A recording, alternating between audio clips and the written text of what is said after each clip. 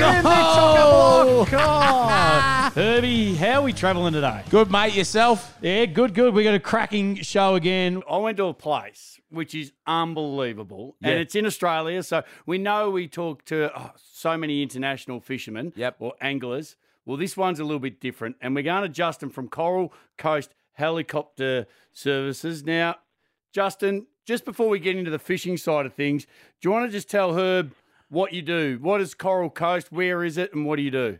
Yeah, g'day, Spider. G'day, Herb. Hey, mate. I got a little company in Carnarvon called Coral Coast Helicopter Services. We operate adventure tourism activities out of there, all based around getting there with a helicopter. Now, when you talk about, helicopter, Carnarvon, WA, that west coast of Beautiful. Australia, can you explain to, everybody, what's it like for those people who've never been there? Look, Carnarvon's probably one of the most remote and rewarding little locations along that coastline, mate. It's insane. You know, it's really super underrated. So we've got these beautiful beaches that run north, and then it runs into a really rugged, rocky coastline from about Quabba north, and then you're getting into that Ningaloo, Nalu coastline. So we've really got the best of everything. We've got islands offshore which provide some of the best fishing in the country, I believe. So very much it's so. It's got something for everybody. I mean, Dirk Hartog Island is renowned for massive Spanish mackerel, and I'd love to know, you're in a helicopter, you cruise around, you would see schools of fish that would make any fisherman froth.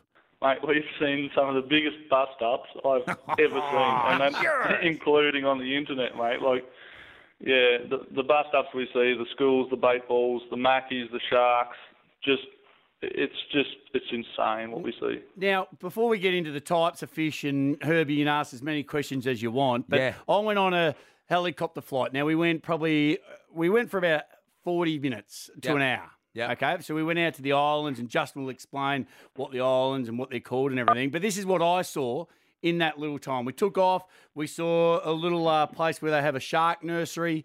Then we started going over to the islands, and you saw not just one or two, hundreds of dugongs, just the cows of the sea, and then a couple of whales passed through.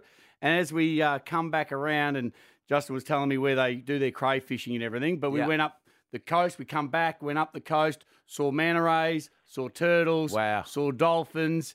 And that was in one flight. I've never seen so much marine life from a helicopter. It's amazing, isn't it?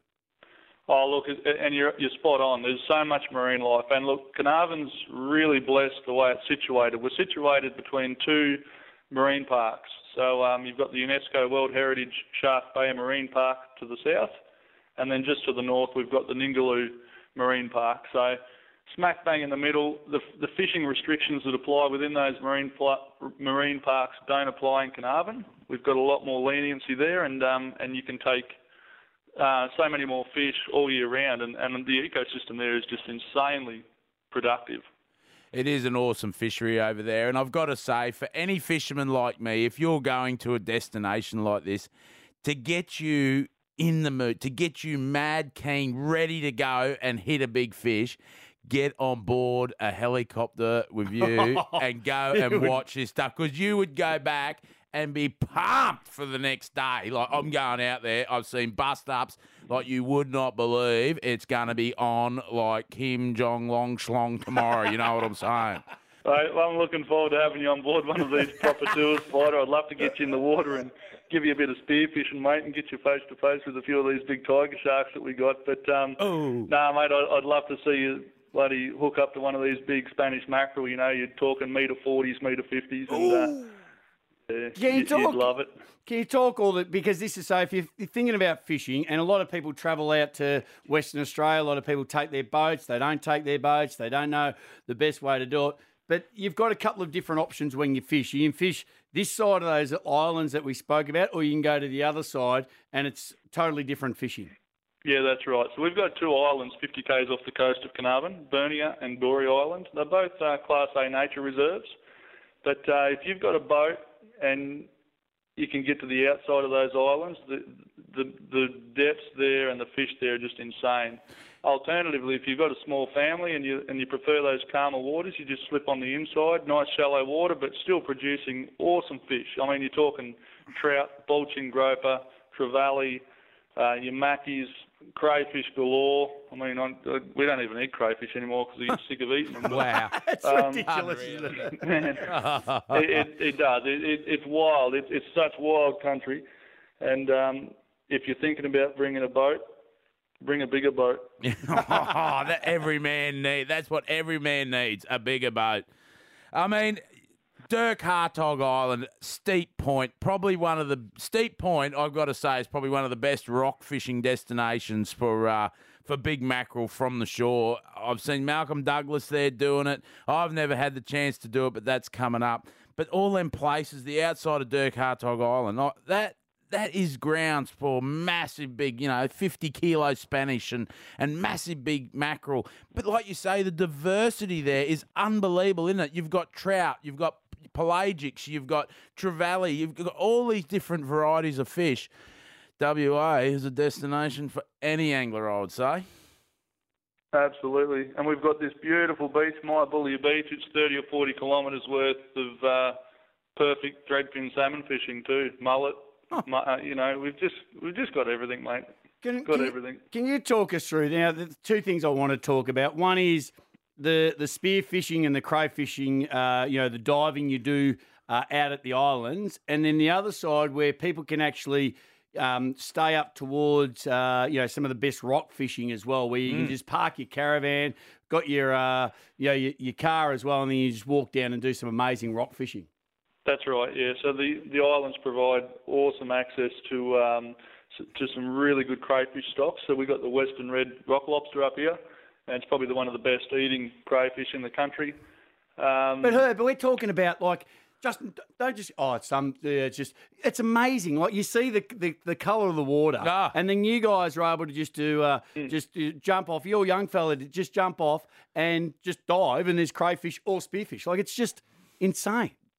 Yeah, it's at your fingertips. And look, all our tours are sustainably run too. So we've got locations that we rotate around to maintain our stocks. And every customer we've had so far has caught crows. And sometimes it's a challenge to catch crayfish with your bare hands. And I know it took me a long time to learn. And we're putting people on crayfish for the very first time, and they're pulling them out by hand. So wow.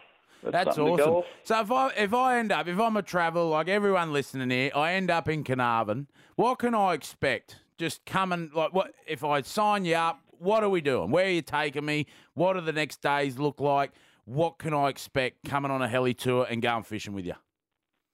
So when you start talking to one of our pilots, we're going to plan a trip based around what you want to do. So we're going to talk to you for an hour or so, work out what it is that interests you, what type of fishing you want to do, whether it's crayfishing, line fishing, spear fishing, and then we're going to work out a day that really appeals to what you want to do. So every tour that we do is customised, it's personalised, and we guarantee a bloody great day based on what you want to do. So from meeting at Carnarvon Airport, we'll take off and we'll give you that beautiful scenic flight amongst that turquoise water that you talk about, the reef, the seagrass, the beautiful colours that you'd imagine that you see in every magazine. We land you on a secluded beach so that you're the only people that you're going to see for the rest of the day. And then we put you in the water. It's fully guided. The pilot is the tour guide in the water as well. So we're going to load your spear guns. We're going to, bag your crayfish for you. We're going to show you all the good spots in the water, give you that full marine experience. And if it's line fishing, mate, the guys are going to bait your hooks for you and take your fish off your hook. So at the end of the day, hang on. There's one thing missing. Yeah. Will he crack your tin for you? I'm not going to crack your tin for you. That's all right. That's good because I can do it myself. What's your best catch? What do you love chasing? Oh, look, my favourite chase is probably big mackerel on the spear in deep water, so black water basically. So we don't necessarily put all our tourists there because it gets a bit hairy at times, but yeah, for me, that's where the thrill's at. Is there many sharks around there? I was just going to say that. Oh, yeah, man. Who They don't like call sharks? it Shark Bay for no reason. Oh, yeah. You ain't getting me in that black water diving around where I can't see the bottom. I can tell you that right now. You'd have to have eyes in the back of your head and kahunas as big as coconuts.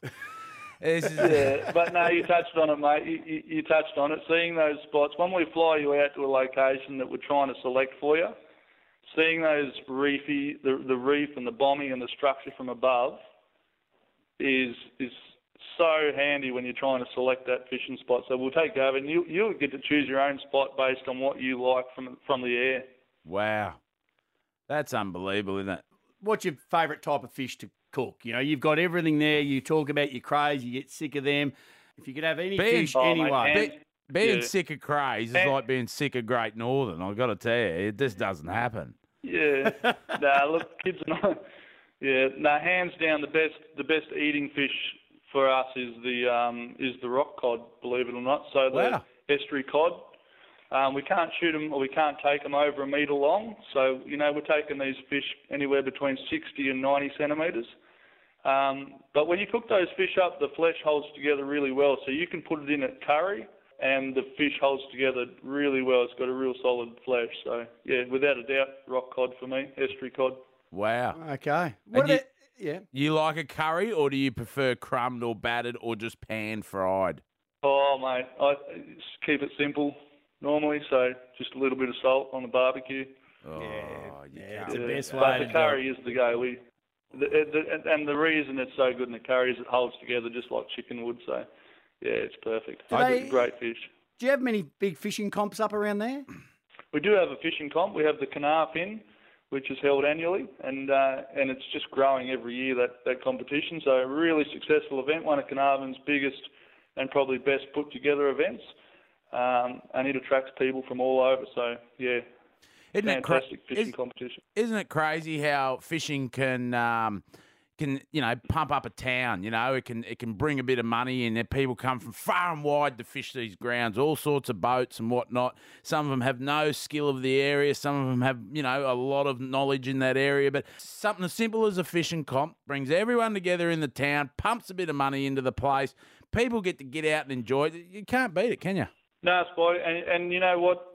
People don't realise how important recreational fishing is to a small town like Carnarvon. It's from people buying fuel at the servo for their boats and their cars, to their meals, to their accommodation, spending a few dollars at the coffee shop before they go out, those brekkie wraps we all have to take with us. And, those dollars are vital to little communities such as Carnarvon. We rely on that sort of tourism.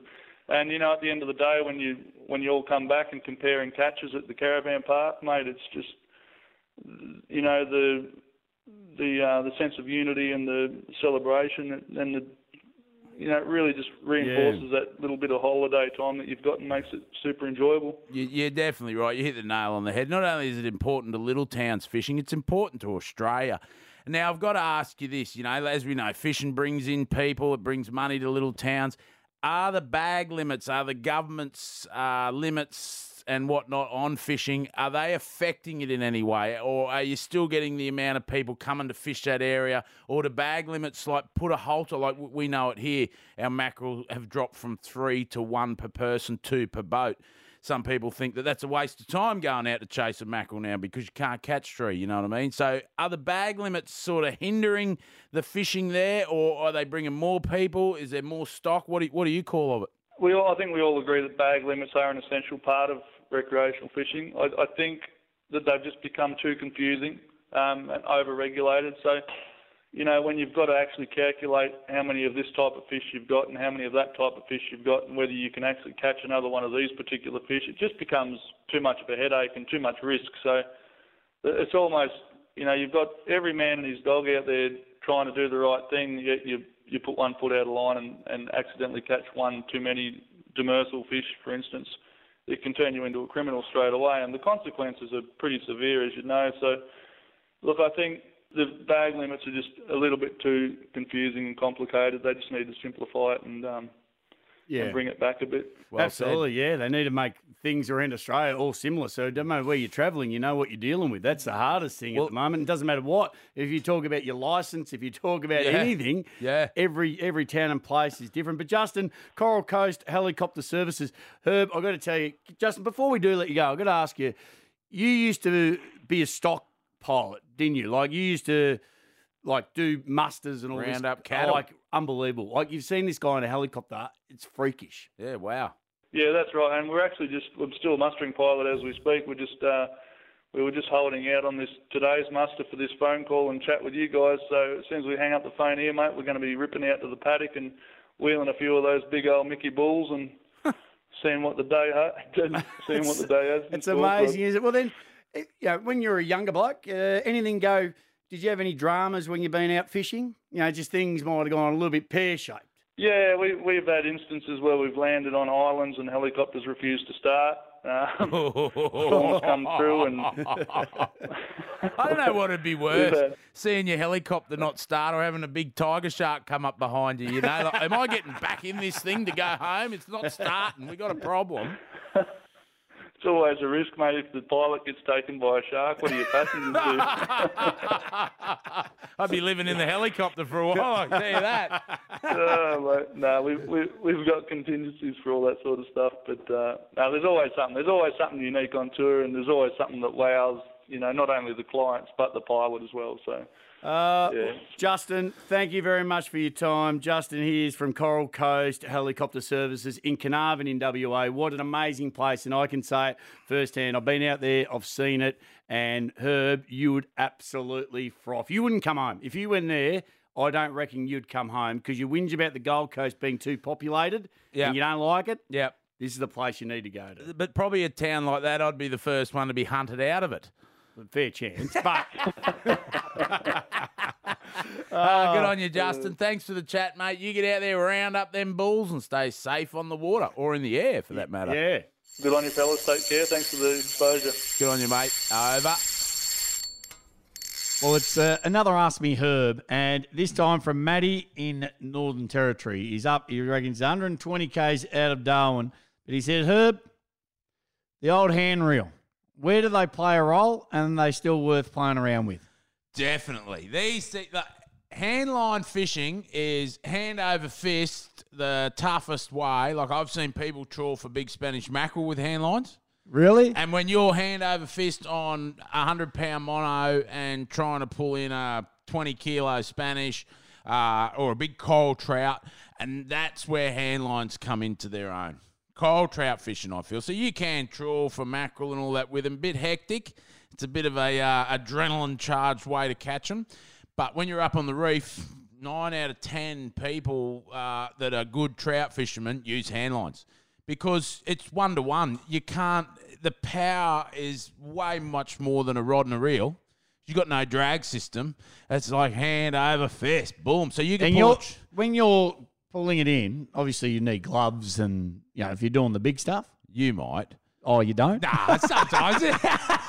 Yeah, look, there's a bit of an art to it. Yeah, there is because, how the hand reels are set up. Like, do you wind it back on or you just getting that – just getting the fish in? Usually just pull it into a bundle near your feet. That makes it a bit more interesting because if you get sharked on the way up and you've got a bit of line wrapped around your toe and that thing takes off. Yeah, well, that's – so it can be very scary. Well, I remember exactly that. They got the long line out and I was pulling it back in and same thing, I was wrapping it around and I was wrapping it around my hand and I let it go, but then something took it and it snapped the line. But my fingers would have just been toast. Yeah, yep, that's right. So you got to be really careful. If you've got that wrapped around and something takes that is not going to end pretty. Right? No, it doesn't. And that's why most of the time hand lines are predominantly mono. If you use braid in that situation, you had to take your finger probably clean off or down to the bone. So mono is the preferred way. A lot of professional trout fishermen and whatnot, they'll use finger stalls, so a bit of bike tube around their pointer and middle finger, and that will just take it. Because once your line gets caught in the crease of your finger, it cuts you. And once that cut happens and you're out at sea, the water doesn't let it heal because it's always wet, so they can be a real pain in the bum. A good tip there is to have a little bottle of Dettol and water mixed together. So at the end of your day, you give your hands a bit of a spray with Dettol just to clean any germs out. Give them a wrap up next day. They're usually pretty good. But handline's definitely one of the most. It's one-on-one battle with a fish. It's the showdown. It's like the boxing when in the red corner we got Herb, in the blue corner we got Coral Trout, and that is it. It's showtime. Yeah, that's right.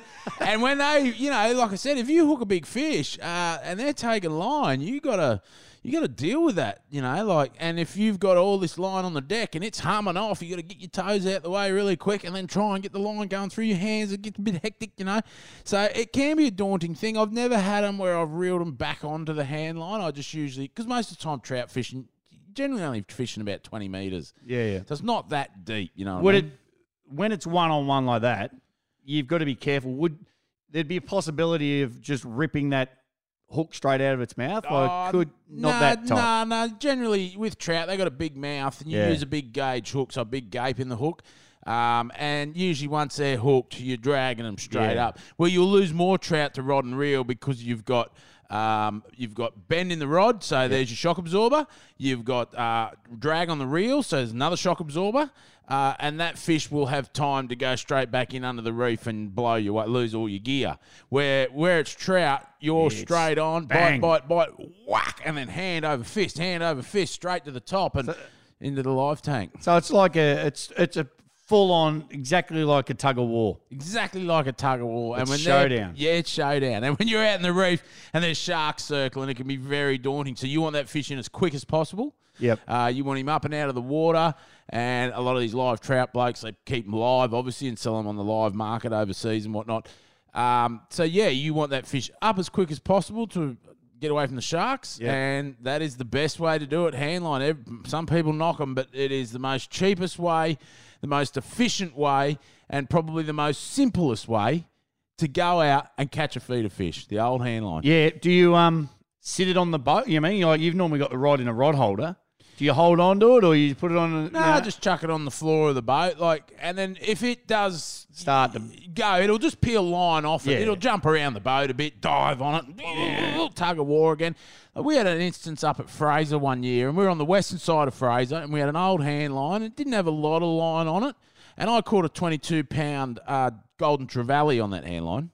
And I'd given it to me cousin, I put a live whiting on it or something, and I threw it over. Next minute, she's screaming, the hand line's gone in the air, it's peeling off, and I've jumped on this thing, and it towed us around in the tinny for probably 15, 20 minutes till I could start getting ground on this fish. And as I got it up near the boat, I grabbed its tail, and it was about 22-pound of golden Exciting? Trevally. Yeah, I was hanging out the front of the boat. It was like the old man in the sea.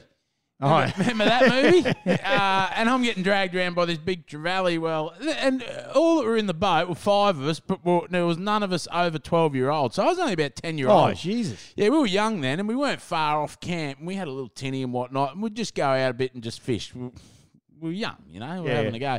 But, it wasn't till that night we had a whole mullet. We put a whole mullet on a massive big hook. We dropped it out, we paddled in, we put a big stake in the ground, we put the hand line over it. All right, we buried a bit of sand on it so that'd stop it going sick. We waited till dark, and we couldn't quite see. It was just down the beach a bit. Went down, had a look, still there. Went back 15 minutes later, everything gone. Nothing there. Gone.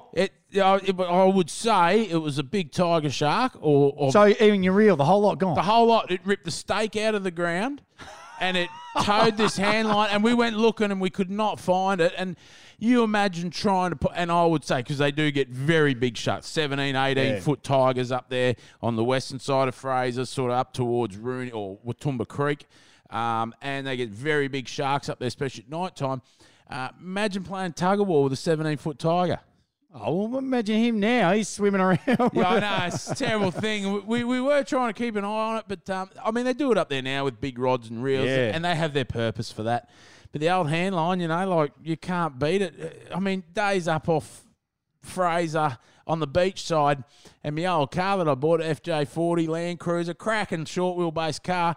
The bloke who owned it, the King, good mate of mine, he used to tie a big rope off the front, put a big bait out, and a big tractor tube.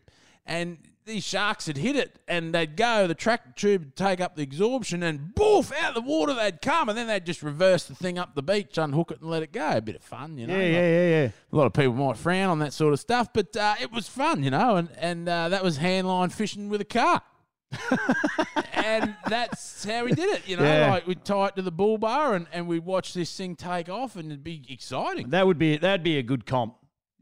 Only handline. Only handline. Handline only. Not a bad Doesn't comp. matter if it's down in Whyalla where you get some big reds, or even in Darwin, Northern Territory for Barra, or that'd be a good comp. It would be a good comp. You know, look at the Flathead Classic comp. That comp is all rods and reels, and 2 different types of lures. So you imagine you go out and all you could use is a handline, and you've got to cast it out to bring your placo back, or you've got to tow a hard body lure across the flats with a handline. Now that's fishing. Yeah, absolutely. That is 1-on-1. That's a battle. That's it. Eye to eye. Yeah, and how would you do it? Like a rod's got drag, a fish takes off, you got bend in the shock absorber. You're hanging onto a handline, a flathead takes off. You're only using light line. This takes up, you'd be fumbling with the line. You got to bring it in softly. Absolutely, that's the art. I reckon it'd be a good comp. The Handline Classic.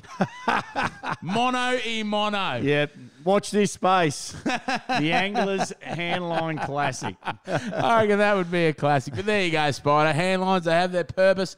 They're cheap. They're efficient. They work. My first fishing apparatus was a handline. Yeah. There you go. Herbie, the last word goes to you. Well, stay safe on the water. Have a cracking weekend. Over.